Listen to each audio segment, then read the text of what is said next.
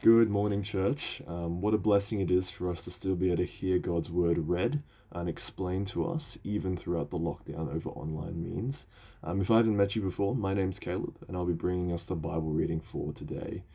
So we'll be reading from 1 John chapter 3, verses 16 to 24. So that's 1 John 3, 16 to 24. If you have your Bibles there, I'd really encourage you to open them up and follow along with me as I'm reading. And we'll be starting from verse 16. This is how we know what love is. Jesus Christ laid down his life for us, and we ought to lay down our lives for our brothers. If anyone has material possessions and sees his brother in need but has no pity on him, how can the love of God be in him? Dear children, let us not love with words or tongue, but with actions and in truth. This, then, is how we know that we belong to the truth, and how we set our hearts at rest in his presence whenever our hearts condemn us. For God is greater than our hearts, and he knows everything. Dear friends, if our hearts do not condemn us, we have confidence before God and receive from him anything we ask because we obey his commands and do what pleases him. And this is his command: to believe in the name of his Son, Jesus Christ, and to love one another as he commanded us. Those who obey his commands live in him, and he in them. And this is how we know that he lives in us. We know it by the Spirit he gave us. This is the word of our Lord. Well, good morning, church. We're once again back meeting online again. But isn't it great that we can still be growing around God's word together online, even though we're not doing it physically? Now, first of all, I just want to give a big thank you for all of you for submitting so many good questions on our Slido page for our Q&A later today. Questions like, is it less glorifying to God if I'm a mother, but I choose to return to work to keep serving the church in other ways? Is there anything wrong about being a full-time father? How many children should we have? If God's command is to multiply and fill the earth, is it selfish just to have 1 or 2 children? Well, we'll be having our Q&A session online after our service today. But for our sermon today, we'll be looking more broadly about how we are to be shaped by the gospel and how this gospel shaping can help us make decisions and answer some of these questions that we might have about life and about family. And so, as we look more broadly at what being shaped by the gospel actually means, let us remind ourselves of what is so distinctive, what is so important about this very gospel, that our whole lives and even our families should be shaped by this gospel. Well, the gospel, first and foremost, is good news. Good news of what God has done for us. See, when it comes to religion, when it comes to human wisdom and logic, when we're talking about how we're supposed to be a good person, how we're to reach God or reach heaven or whatever it is, well, the general wisdom is that we must be good. We have to do good, live the right way, do the right things, say the right words, go through the right rituals, and then you'll eventually climb your way towards the target. But see, the gospel throws that out the window. Because God's words say flat out that we are sinners. We have all turned away from the all-powerful God who deserves glory and deserves worship. And because of that, because we have turned our backs on him, we deserve God's judgment. And there is nothing that we can do about it. But the good news is this, that instead of having us to somehow work our way back to God, God has come down to us. Jesus, God's own Son, enters into our messy world. He lives that perfect life that we ought to live, and Jesus dies on our behalf as the perfect sacrifice. The sacrifice paying the penalty that we deserve so that we can be made right with God through receiving this gift from Jesus. Right? That's a super short summary in a nutshell of the gospel, but that is the bedrock. That is the foundation of how we are to live our lives, right? If we have accepted this wonderful good news. If we truly follow Jesus as not only our Savior, but also as our King. And so, how does that shape our lives? Maybe a question we need to ask ourselves is, has the gospel even shaped our lives so far? Or how much has the gospel shaped our lives? Well, I'm going to suggest three main ways that the gospel should be shaping our lives. And the first is this, that we must let God's word be our ultimate authority. Now, the world tells us that we are to make meaning for our lives from within. And so we are thrown this way and that by all these people and all these different voices with polar opposite views and wildly different foundations and opinions. Sometimes these views can be militant even in the way that they are shoved in our face. And so you're called out, your voice is cancelled out if you disagree with these voices. And so it can be quite hard, right, for us to not bow down to this pressure and simply just agree with all these voices that we hear. But here's the thing. If we are people who follow Jesus, if we hear God speaking to us as we read his words in the Bible, then we know there is only one voice that we can rely on when all others are clamoring over one another for our attention. Now, earlier this year, we already saw from 2 Timothy 3 at the beginning of this year when we went through our value series that the scriptures we hold in our very hands is God's own inspired word. The ultimate author of the Bible is none other than the unchanging, all-powerful creator of us and the world that we live in. The one who has ultimate authority to govern, to define what is right and wrong, what is good and evil. And so if we are to live gospel-shaped lives, we need to place God's voice as the one who ultimately has authority over us.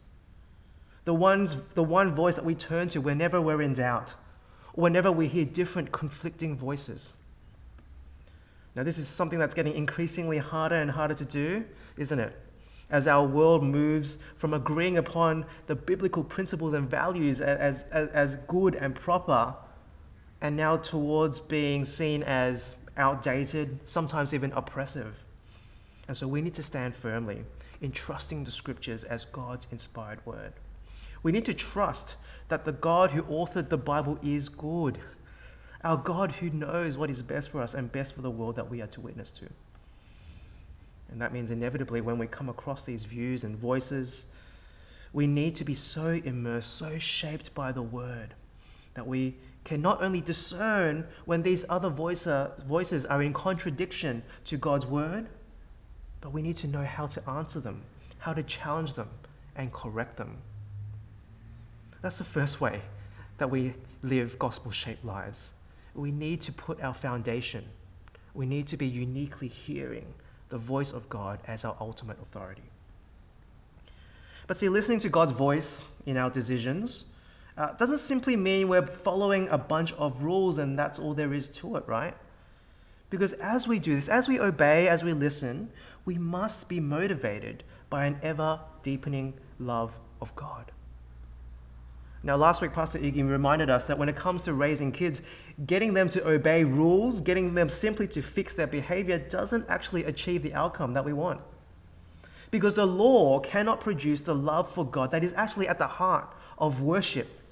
That is at the heart of discipleship. And the same goes for us. A lot of the time, it's easy for us to sort of reduce our Christian faith down to, well, what are the rules? Just tell me the laws. Just tell me what I need to do and what I need to keep away from. But we need to remember that what God wants of us is to love him with all our heart, mind, and soul. And that means as we hear God's voice of authority over our lives, we aren't just treating the Bible as a rule book. Rather, being shaped by the gospel means that we are being transformed, not simply through behavior, but deep down in our hearts and in our minds. Over time, we learn to love what God loves. We hate what God hates. It's like how the more you get to know a good friend, as you sit down with them, you spend quality time with them, listen to them, eventually you get to a point where you understand them so much that buying a gift for them is really easy. You don't even need them to tell you what they might want for their birthday or whatever, because you've understood them inside out so well. And so if we love God in this way, if we spend time in his word truly soaking it in, and then even if there are things in the Bible that aren't directly and explicitly addressed, then we know how to behave. We know what to do, right? Because we've allowed His Word for us to really know God's character, His principles of righteousness, grace, and mercy. And then we can allow all these principles guide us, even on decisions and questions that aren't explicitly addressed in the Bible. And we'll look at some examples later on. But also, not treating our relationship with God as simply meeting a bunch of rules means our attitude shouldn't simply be, what is the bare minimum? What are the legal requirements that I must fulfill to be considered a Christian or being in a Christian family?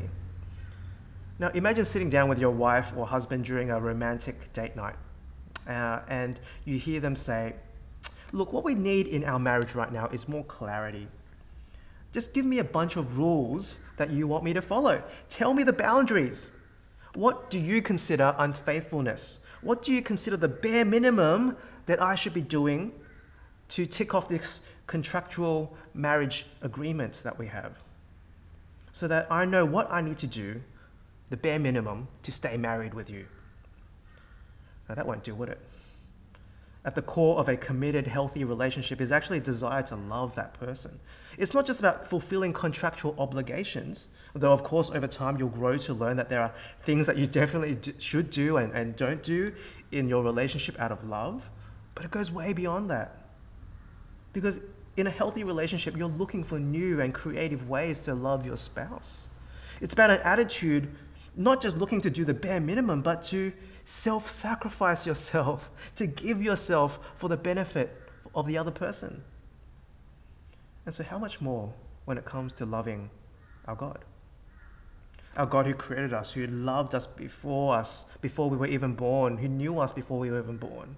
Our God who gave us His perfect Son to save us as our sacrifice of atonement. How much more should the gospel shape us, not simply looking to pay the minimum amount that we ought to pay, but to find more and more ways to please God, to keep growing in how we're serving and loving God. And so how can we best please God with our families? Well, I think here are a couple of questions to help us think about this better. And the first question is this: what is best for God's kingdom? What is best for God's kingdom? See, now, if we've understood that we've been snatched from hell and have been given access to God's kingdom, eternal life through the blood of Jesus, then of course we'd be driven to serve God's kingdom, right? We'd want to work towards seeing God's kingdom grow and grow and grow. If we've received such grace and love for Christ, then it's natural for us to be light and salt of the earth, to do what we can to show and share this grace to those around us so that more can come to know Jesus, right? Now, an illustration that's really stuck with me over the years is one I heard about paying taxes. Because when we fill out our tax returns, it's tax time is coming up as well, isn't it? I think we're all thinking about how we can fill it out in a way that helps us minimize how much we need to pay. And on the flip side, we want to maximize the number of deductions that we can claim. And that's all well and good as long as, we're following the rules, we're not being dodgy about it. But it does highlight that as we fill out our tax returns like this, we are saying, I need to make sure that I look out for myself first. I need to make sure that I hold on to as much money as I can. I can't let the government get a single dollar out of me that they're not entitled to. But just imagine someone who truly loves Australia. I mean, all that Australia stands for. They love being in Australia. They're so thankful for every minute they're allowed to stay here. And they want to see their beloved country thrive. Maybe they might, at the end of their tax return, look at their estimated tax debt and say, is that all? Can I pay more?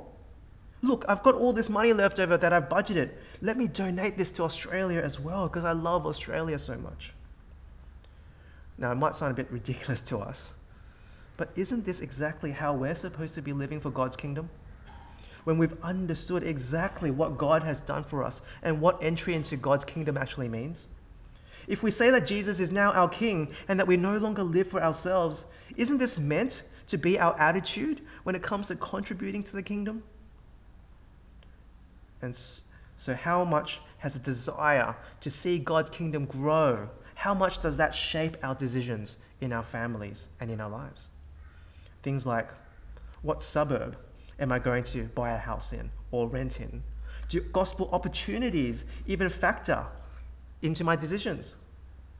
Now, something that I've been super encouraged about is actually the example of a couple in our church, Will and Alexa. Iggy told me that when they were choosing to buy a house, they didn't choose the richest or nicest suburbs, but they chose a suburb right here in Coopers Plains. And what was their reason? Their reason was they wanted to be present in the community. They wanted to be close to church so that they could serve more and be involved in the community more. Isn't that wonderful? But not only that, because they chose to build their own house, they could choose to build a house that would facilitate inviting people in more. They decided to get rid of an extra bedroom in order to make it more hospitable for larger groups. That's just wonderful. That's a great example of being shaped by the gospel, to allow the gospel to shape our life decisions. But it's not just where we buy our house. Sometimes it's even the budget that we set aside for renting or buying a house. Now, I remember when Sarah and I were first applying for home loans many years ago, I was shocked, truly shocked at how much money the banks were willing to lend us. And then you look at what that means long term. Well, I sat down and I realized that we would be in debt for 30 or more years, locked into this financial debt which would have massive impacts on how we could use our money or not use it for God's glory. Maybe we'll be pressured to work more hours instead of serving our church. And not even that. We knew that if we borrowed this amount that the bank said we could borrow, then once Sarah had a baby, then we knew that she would be pressured to go back to work as soon as possible in order to keep up with those repayments. See, even for couples without kids yet, even for those of us who are unmarried, your decisions right now can actually carry on and impact how freely you can serve God later in life when you are married or when you do have kids. And so for Sarah and myself, we ended up borrowing way less. We borrowed less than half of what we could. And a big part of that was knowing that that would enable us, by God's grace, to better serve his kingdom. That's the first question for us to ask. How can I best serve God's kingdom? And the second question to ask is this. Does this glorify God? Does this glorify God? Because being gospel-shaped goes, again, beyond the simple objective calculation of maximizing productivity for the sake of the kingdom of God, right? Rather, our ultimate purpose is in glorifying God, honoring God with not only our decisions and the outcomes that we produce, but also how we make them. Not only caring about what the goals we kick are for the kingdom, but also how we go about doing so. And so, yes, we might be serving in many ministries at church, but if this is at the cost of our family at home, if our spouses and our children are bitter about not having a mum and dad at home, then does that glorify God? Or it might be meeting our goal of telling two people a week about Jesus. But if we're doing it in a way that is not humble, not loving, overbearing, and not patient, if we're doing it in a way that is judgmental and not recognizing that we too are sinners in need for grace, then that doesn't glorify God, does it? Again, in all that we do, we need to reflect on whether or not we are glorifying God or not, seeking God's approval in what we do and also how we do it. But when it comes to glorifying God, an even sharper question might be this. Does my decision glorify God? This is particularly the case when the choice before us or when the choice that we've already made isn't explicitly labeled a sin, but we can actually know that I've made a choice that doesn't quite line up with the values or the principles of the gospel. Maybe it's a very, very big financial purchase for yourself or the family, and you're not feeling quite easy about your motivations for doing so. Maybe it's starting a relationship with someone that you're not quite sure about their commitment to Jesus. Maybe it's taking up a really high-paying job, but you know that there will be further gospel impacts to how much you can serve in the long run. See, when we choose one thing over another, it might be helpful to picture being physically present with Jesus, just in your mind, and thinking about how would Jesus think? How would Jesus respond to our choice? Would we be completely comfortable knowing that Jesus would approve without any reservation? Or, as we're imagining Jesus in our presence, do we recoil, shrink back, avoiding eye contact, so to speak, in our minds, knowing that the choice that we are making is not quite right? Right? So these are just two questions to help us evaluate our decisions, but more so to evaluate our own hearts when it comes to being shaped by the gospel. That we aren't simply hoping to meet minimum requirements, to simply not do the things that are explicitly mentioned for us not to do. But in fact, we are seeking to grow more and more in our love and service for God every day. Now, one last principle to note about being shaped by the gospel is that we need to remember why we are to be shaped by the gospel in the first place. And that is, it comes out of this incredible love and mercy that God has first shown us. Because it is Jesus who first laid down his life for us. It is Jesus who first demonstrated and freely loved us who were undeserving. And so, of course, that means now we serve the kingdom. We now offer up our lives. We now offer up ourselves to be shaped by the gospel out of joy and not begrudgingly, right? Zacchaeus, the tax collector, understood this when Jesus welcomed him, a sinner, into his fold. He doesn't just calculate penny by penny what he owed and gave that back, but he gives half his possessions to the poor. He pays back 4 times the amount that he cheated. Zacchaeus understands the immense worth of being accepted into Jesus' kingdom. He understands that he was the one who first received immeasurable grace and love. And so, having grasped that, it was natural for him to abundantly and generously give for the sake of the kingdom. And so here's just a quick summary of all the principles that we've talked about as we live gospel-shaped lives. First, we must place God's word as our highest authority. Second, we are not simply obeying arbitrary rules, but we are seeking to love God and grow in that love more and more each day. And third, we must remember that all we do is a response to God's grace, which he has already shown us. Right? 3 simple principles to follow. And so with this, how about we try applying some of these principles to a test case? And we'll use some of the questions, or we'll use one of the questions from the Q&A that you guys submitted over the course of the last couple of weeks. Let's look at this question. Is a married couple, young, healthy, and fertile, obliged to have kids? Is it more selfish to not have kids or to have kids, but they're not your first priority? And so let's apply these principles that we just looked at. Firstly, the question is, what does God's word have to say about this question? And now you might think, well, that's a quick answer. There's no explicit command to say you must have kids when you get married, or that it is a sin not to choose to have children. But if we've followed along to what I've been saying so far, we need to dig deeper than that, don't we? Because as we have seen, if we've been immersed in God's word, if we've been shaping our thinking and our minds to God's way of thinking, shaping our values on gospel values, then we can still discern how God might want us to live, even when the Bible is silent on this particular issue. And so we know from God's word that children are a blessing. We see a picture of God's good design in his love being passed down in the first instance through the generations, through healthy discipleship-making family.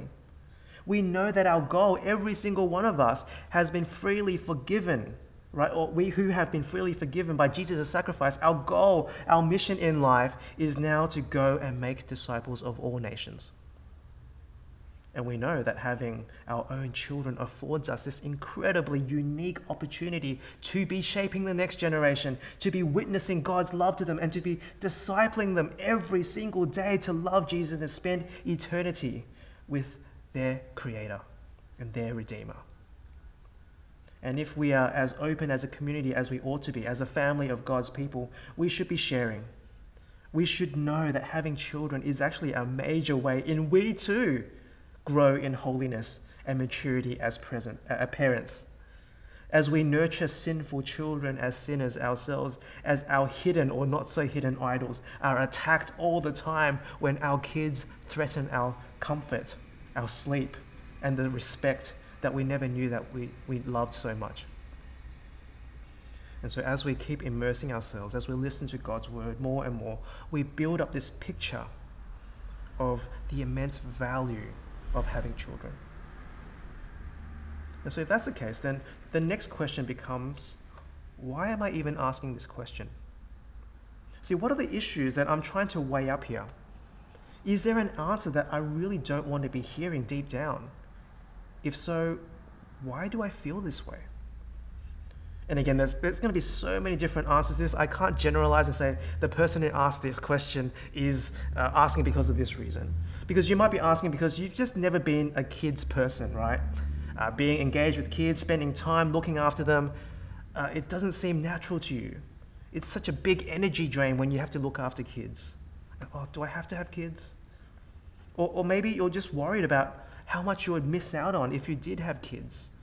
Maybe you've made plans to visit other countries you wanted to visit. Maybe you've eyed a particular job or title, and maybe it's the pursuit of particular hobbies. All these things you know will be threatened if kids come along.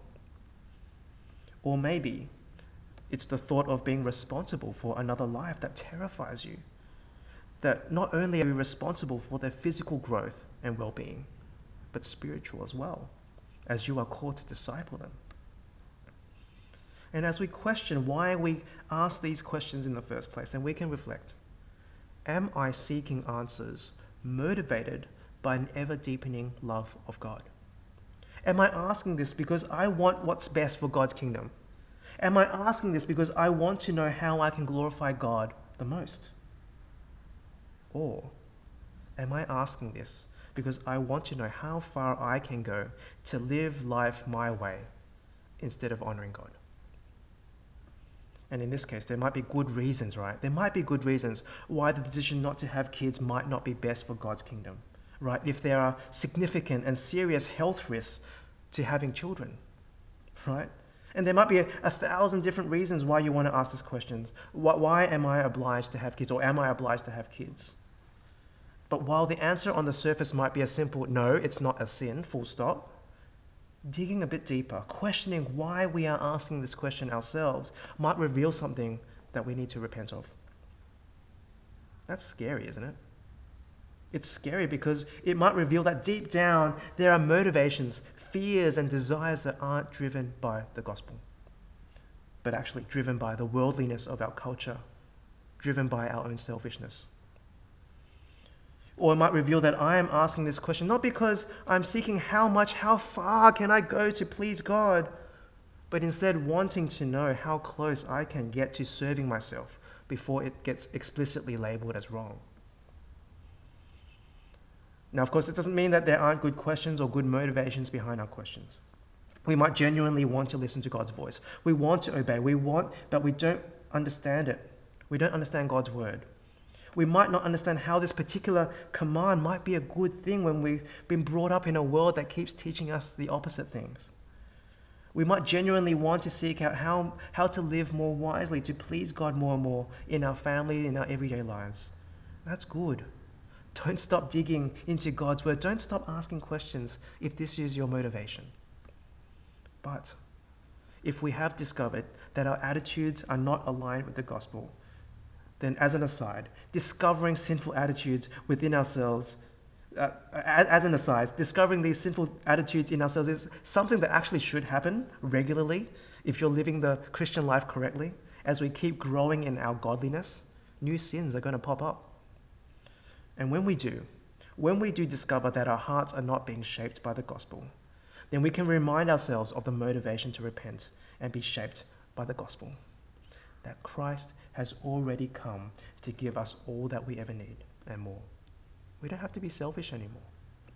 That we no longer have to live for ourselves, but we are free to live for God, to serve His kingdom, to live for His glory, not our own. When we have discovered our hearts are not being shaped by the gospel, let us turn back. Let us turn back to our loving Heavenly Father who washes us clean and who has already washed us clean by the blood of His Son, Jesus. And so how do we live gospel-shaped lives? We must listen to God's voice as our ultimate authority. We must be motivated by an ever-deepening love for God. And we need to remember that being gospel-shaped is a response to the grace that God first showed us. Let's pray. Father in heaven, we thank you so much that you have done everything already for us in order for our greatest need to be met, for us to come into your kingdom, for us to be adopted as your children. And so, Lord, we pray that we would be a church, we would be a community that would not continue to find ways to be selfish, find ways to maximize our comfort and our desires, but to live sacrificially, shaped by your gospel, to look to what is best for your kingdom and how to honor you blessed. Please help us, Lord, through your Spirit, transform us into the image of your Son as we do so. In Jesus' name we pray. Amen.